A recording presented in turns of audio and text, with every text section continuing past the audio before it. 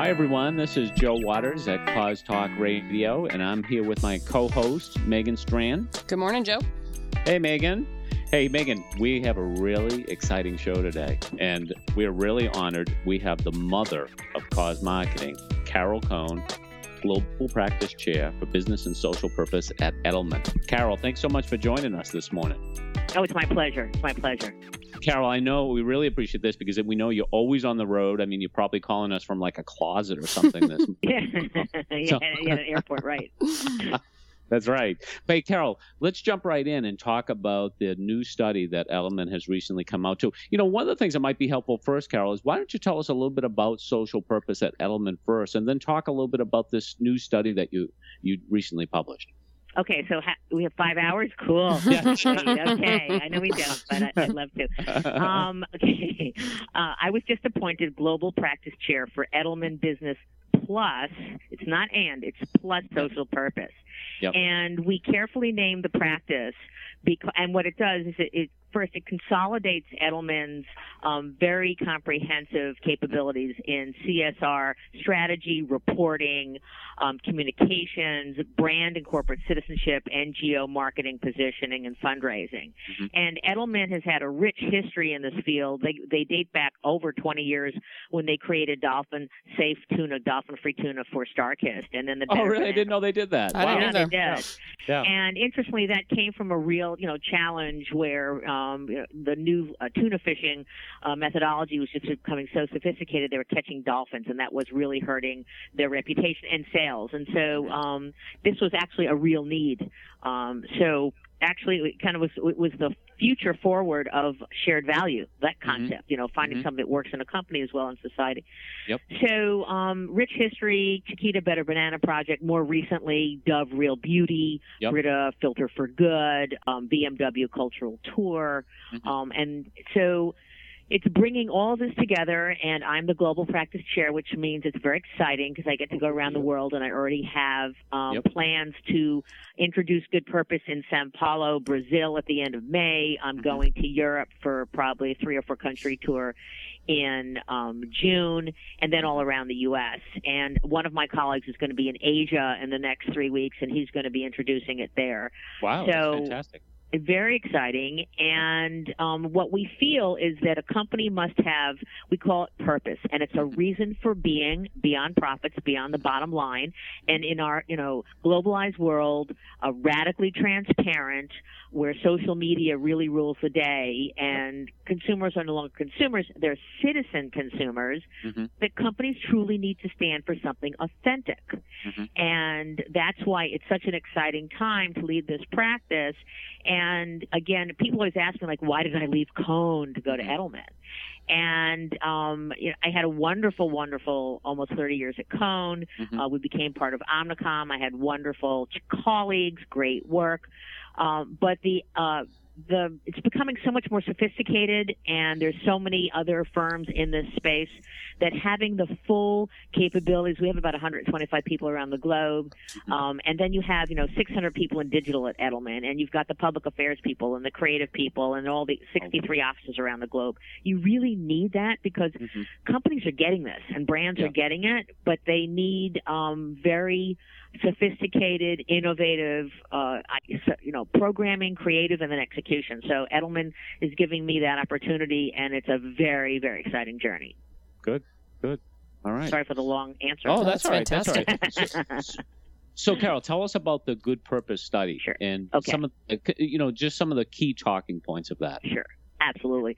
Well, this is our 5th year of Good Purpose, and Good Purpose is the world's first global social issues cause-related research. It is done this year, the largest sample that we've had. It's 16 countries with 8,000 consumers online.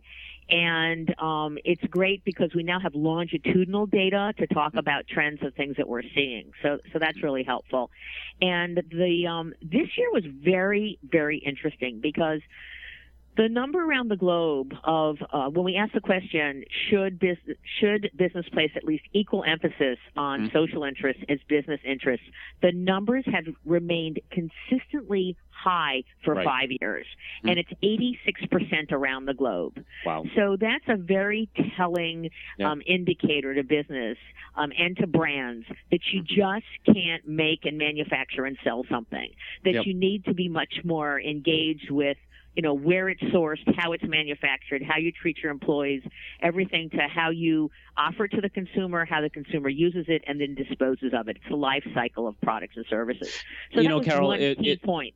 It's interesting, too, Carol. I heard you speak about this, too. And what really impressed me is when you talked about this the last time, you weren't talking about U.S. citizens. You weren't talking about consumers. You were talking about human beings. And those are the two words you actually used to describe it, saying that like 86% of human beings believe it's important for a company to be involved in societal issues. Yeah, well, you're right. I mean, we have a tendency when you're brand management or in a corporation that at times you don't talk about homogeneous markets and you don't talk about something that's static.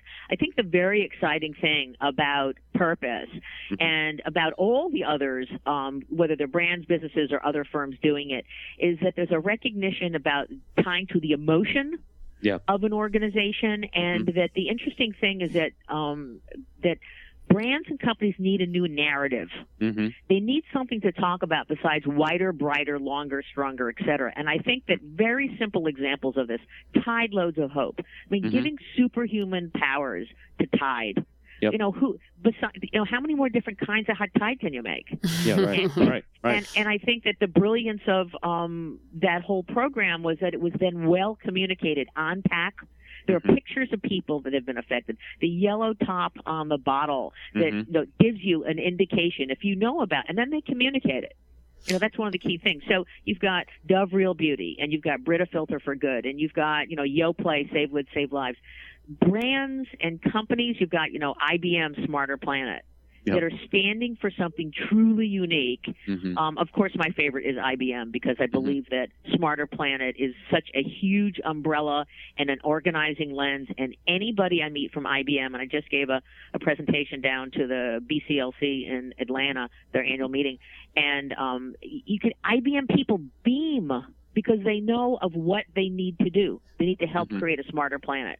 And that absolutely helps them to get clarity in their jobs or positions or innovation, everything they do. It's very, very powerful. I think that's an interesting point and something that we wanted to bring up as well. In the report, it said that 80% of consumers believe it's important for companies to make them aware of their efforts to address societal issues. And obviously, on the Tide brand and IBM, they get this and have found a way to communicate this effectively to consumers. However, it seems to me that there's still a hesitancy from companies to promote their good works because it's that double-edged sword of, well, we're doing something good and we want to be authentic, so at the same time we don't want to talk about it too much. Are you still finding that hesitancy, or are you feeling like there's a shift in the companies that you're working with? Well, there's a shift. It depends where you are in the world. I was on a conference call with 15 colleagues from Asia last night talking about the research and they're rolling out Good Purpose. And in China, it is culturally not appropriate to brag. And so my colleague said, well, what do we do? How do we promote this? And I said, well, there are ways you do this. First of all, you can have an announcement, which is fine. You have the CEO, but you have the NGOs standing with you. And then ultimately you're letting the NGOs and the recipients of whatever the social engagement is talk about. And now that we have social media and there's so many ways to capture the stories, and at Edelman we talk about something called the media cloverleaf, and it's not that you just place a story in traditional print or broadcast media. There's 4 different types of areas. There is traditional, there's hybrid like CNN.com or the Huffington Post. There is social media that we're so well aware of with, YouTube and such. And then there's owned media. there's a company creating its own, whether it's a microsite, whether it's a video, but it's all of those and how they intersect. And then the goal is to become higher in search because you get reverberation from utilizing those different elements of the media cloverleaf. So one, looking at it that way. Two, in the U.S., people are getting a lot smarter about communications. Right. And I think that interestingly, the current campaign about P&G and moms for the Olympics. I mean, there was a question last night. My colleague said, well, define a cause. The great thing about today, because this is accepted strategy, and what I say today is it's not about the if. It's about the how. We are in the era of the how. And so if you look at P&G and moms, they've decided what's a key global event, Olympics. Let's find something emotional, and who do we sell to? Mothers, the vast majority of what they. So let's take moms. Let's find a current event, Olympics. It was a genius idea. I didn't do it. I wish I did. And I don't know if you've seen the TV spot. Yeah, I saw it. Carol, I saw it last night during American Idol. They're great. I know the spot is absolutely rips your heart out. Really good. And then, but here's what they're doing. They've got depth to it. They're offering $1,000 to pay for any mom who's got an Olympian. I'm assuming, I don't know if it's from the U.S. or around the globe. That I don't know. And to travel to London, they're going to have like a house where people can go and gather and get support. So it's not just a TV spot, but it's providing an entire support to being, P&G and moms. Taking on mothers and the sacrifices they had to make with their children to become Olympians. So how does a nonprofit plug into something like that though? Because then you do have these companies that are doing these great broad umbrella causes that they adopt. And sometimes I think that's threatening to nonprofit organizations because they say, well, there isn't a nonprofit organization called mom.org, so how is a nonprofit, where does that leave the nonprofit in this whole equation? Well, I think that is the exception and not the rule. I think that, P&G, this is a corporate campaign. It's an umbrella campaign. I am sure that, if I was a not-for-profit and saw that and I could see some sort, there must be a not-for-profit that deals with training, youth for, Olympic careers. Yes. Obviously so that's it. I would look at niches and is there a way that we can partner with them? Sure. But I think that's the exception versus the rule. I know Tide Loads of Hope, they did have a not-for-profit, but that wasn't preeminent in it. It was more so giving the superhuman powers, as Dawn did. Dawn had, in terms of saving the wildlife in the oil spills, but obviously environmental groups could participate with that. So I think that what it says to NGOs is that they need to become more and more sophisticated in terms of standing for something unique, and that's why I wrote the book with Christiane Miranda and Jocelyn Daw and Ann Earhart called Breakthrough Not-for-Profit Branding, and it's a couple years old now, but it's still a great primer for NGOs to truly say, what do we uniquely stand for? What is our cause? How is it bigger? And then how do we engage? Yeah. And, I think the point too, Carol, is, with some of these campaigns that may not directly involve a cause, though, marketers are getting smart to the fact that it's not necessarily about nonprofits. It's about shared values and shared emotion and connection with people. That's what's really driving consumers and interest in these things. So it's interesting that you took the term shared value. And many people have taken it to shared values, and they're two different things, which is great. And I think the shared values is when you're trying to figure out what do I align with. It's part of the process of what's the values of my organization and what is, what's my ethos, what is relevant to my stakeholders, and where is there crossover. I think that in the strategy, deftly discussed by the folks at FSG, Michael Porter and Mark Kramer, it's, taking truly the core competency of a business and finding a way to make profit, interestingly, out of aligning with the social issue that benefits the business and benefits both the and the social issue, because then you get a sustained engagement. And that's where this is going. It can't just be philanthropy. It can't just be brand marketing. It can, but how long will it last? Right. And I think that's one of the things, Carol, I think you do a great job in your book, too, is you talk about the difference between transactional and transformative cause marketing. And, they're two very different things. Right. Yeah. And there's a place for both. Yeah, absolutely. I think that what's interesting is that, and I really hope your listeners take this to heart, is that there are great ideas out there, and they can be strategic philanthropy, cause branding, purpose, or whatever. But if cases have to move quickly, if there's got to be built-in cause promotion, and it needs to be very well communicated in 360 degrees as best it can.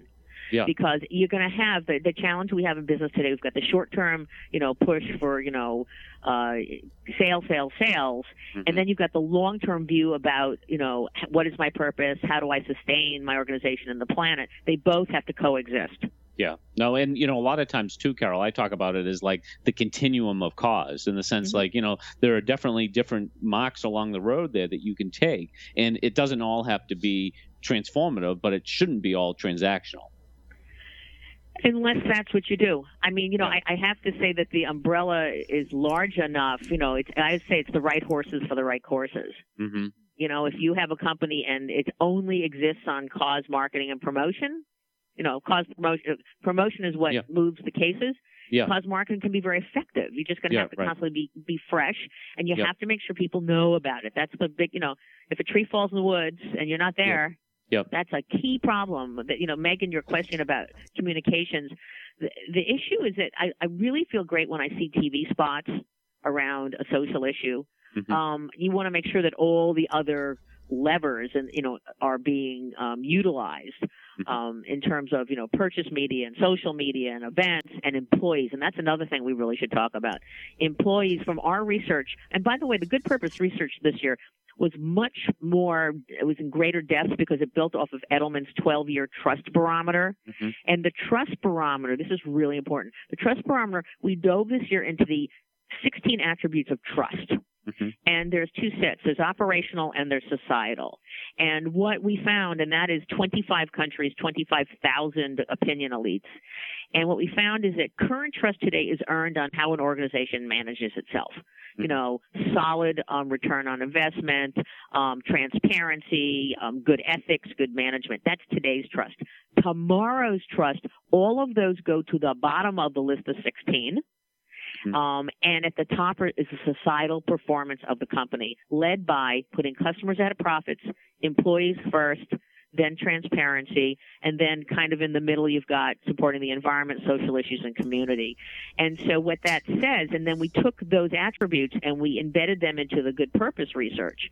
And it was so exciting because I always say to my colleagues, and I'm working with Edelman's employee engagement practice, employees are first. You've got to have them understanding what is your purpose, where are you going, engaging them in a social issue so they really feel great about the organization. And actually this week I'm at PNC, and it's, we started the Grow Up Great program in 2004.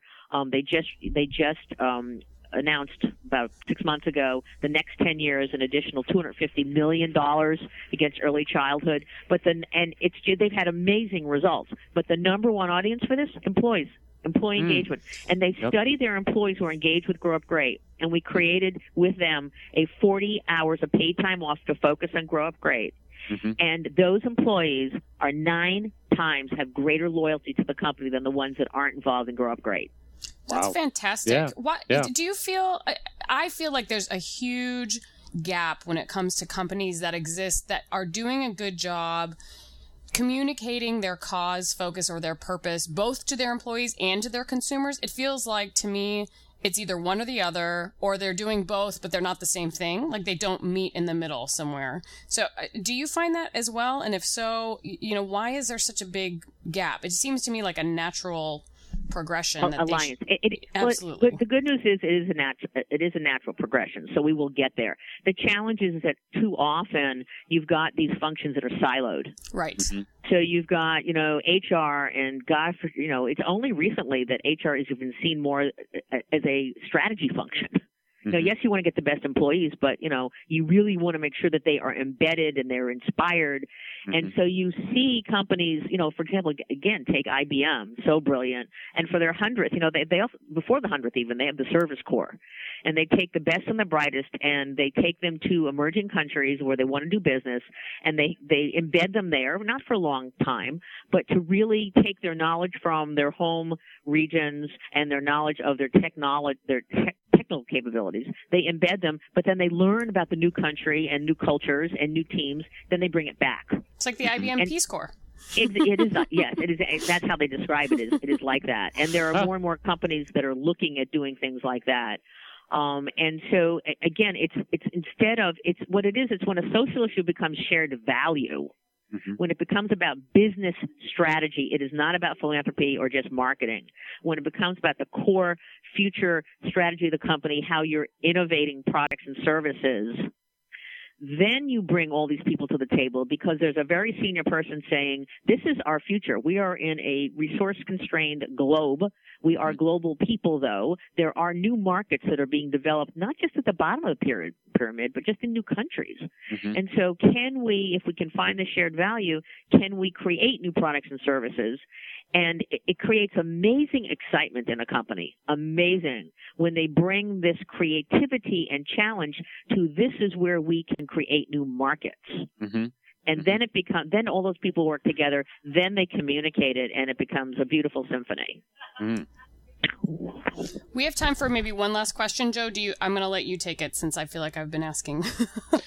Well, Carol, I've always wanted to ask you something, and even after knowing you all these years, I've never asked you, how did you get the name, the Mother of Cause Marketing? And do you still enjoy having that name? You're so funny. I think, first of all, it's wonderful and it's a kind honor.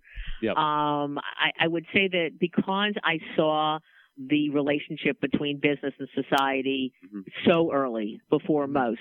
It was, basically, the Rockport link to walking happened before American Express coined the term cause marketing.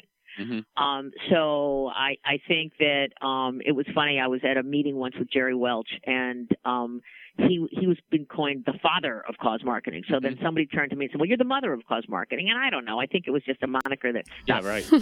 I think that 18 months ago, when I had my first round of Good Purpose at Edelman, we made an announcment and said, "Cause marketing as we know it is dead," which I did not mean to put. That was. I know. I didn't mean to put an arrow through you because you're so fabulous. But I said it very carefully, as we know it. Yes. Yeah. No, I know. You because definitely saying yes, as we know it, I qualified it because it is not transactional, as you say, Joe. Right. It is, and cause marketing. And in some places in the world, I've declared a truce in the war of terminology. No one. I just wrote a Huffington Post blog when I launched the practice. When we launched the practice, and I basically said, there's all these terms. I said, don't get stuck on the terms. Continue the journey. That's right. It's the journey, and it's how it's embedded into strategy, and then all the other, and then it becomes this incredible, amazing heartbeat for creativity. And for a future focus, and it has so many great upsides. And so I think that when it becomes strategic, so as we know it, meaning it's no longer just a promotion, it's not just transactional, it's got to be strategic, embedded, et cetera. You can call it whatever you want it. It certainly has its place. There's many flavors of this with many experts and sub-experts. So I think that we all are practicing this at a really wonderful time. Because the transparency afforded by the internet and social media means the world has so distinctly changed. Citizen consumers have absolutely spoken and said, we expect business to place at least equal emphasis on social interests as on their business interests. Companies need to stand for more than the bottom line and profits, and they need to have a purpose. So it's a very exciting time. Well, Carol, I do want to tell you that people are starting to call me the illegitimate son of Cosmopolitan. So I just want to let you know that, and I know Megan is trying to go for like the stepdaughter of Cosmarketing. You know what I mean? So I think it should be the godfather of. That makes more sense. Exactly. And hey, before we go, I just want to say one thing because I want to do a little bit of plug. We have so much opportunity at Edelman that we are vastly recruiting for every position. Oh, good. So I have no problem. If any of your listeners, they can send me an email directly. It's carol.cone, C-O-N-E, at edelman.com. Send me your resume. Say why you'd like to join the team. We've got opportunities in the U.S. and around the globe of all levels. Oh, good. Good. So we'll put that in our show notes, Carol. Carol, we're going to put in our show notes, we're going to put a link to the study. We're going to put a link to your book because we talked about that. We'll put a link to the HuffPost article. We'll put a link to the employee page. So we'll have everything there. And, so people will have all these resources so that they can contact you and hopefully go to work. And if not, like us, just enjoy from afar how great you're doing at Element. Well, it's everybody weighing in now, which is, there's so much opportunity for everybody. So it's a very big universe, and I just I implore everyone just to be as sophisticated and thoughtful as they can, and then the tide will rise, and that's always been my philosophy. Rise the tide because this is absolutely necessary. Very good. Okay. Thank you so much for being with us, Carol. It's my pleasure. Just want to close out. And Joe, where can listeners find you? We're going to put a bunch of places where people can find Carol. Where can people find you? Yeah, well, people can find me, of course, on my blog, selfishgiving.com, and I'm most frequently found at Twitter at Joe Waters. What about you, Megan? I blog almost daily at causeupdate.com and also on Twitter at Megan Strand. And you can find Cause Talk Radio and all the other RashPixel.tv shows on iTunes and Stitcher Smart Radio. Thanks so much for joining us, everyone.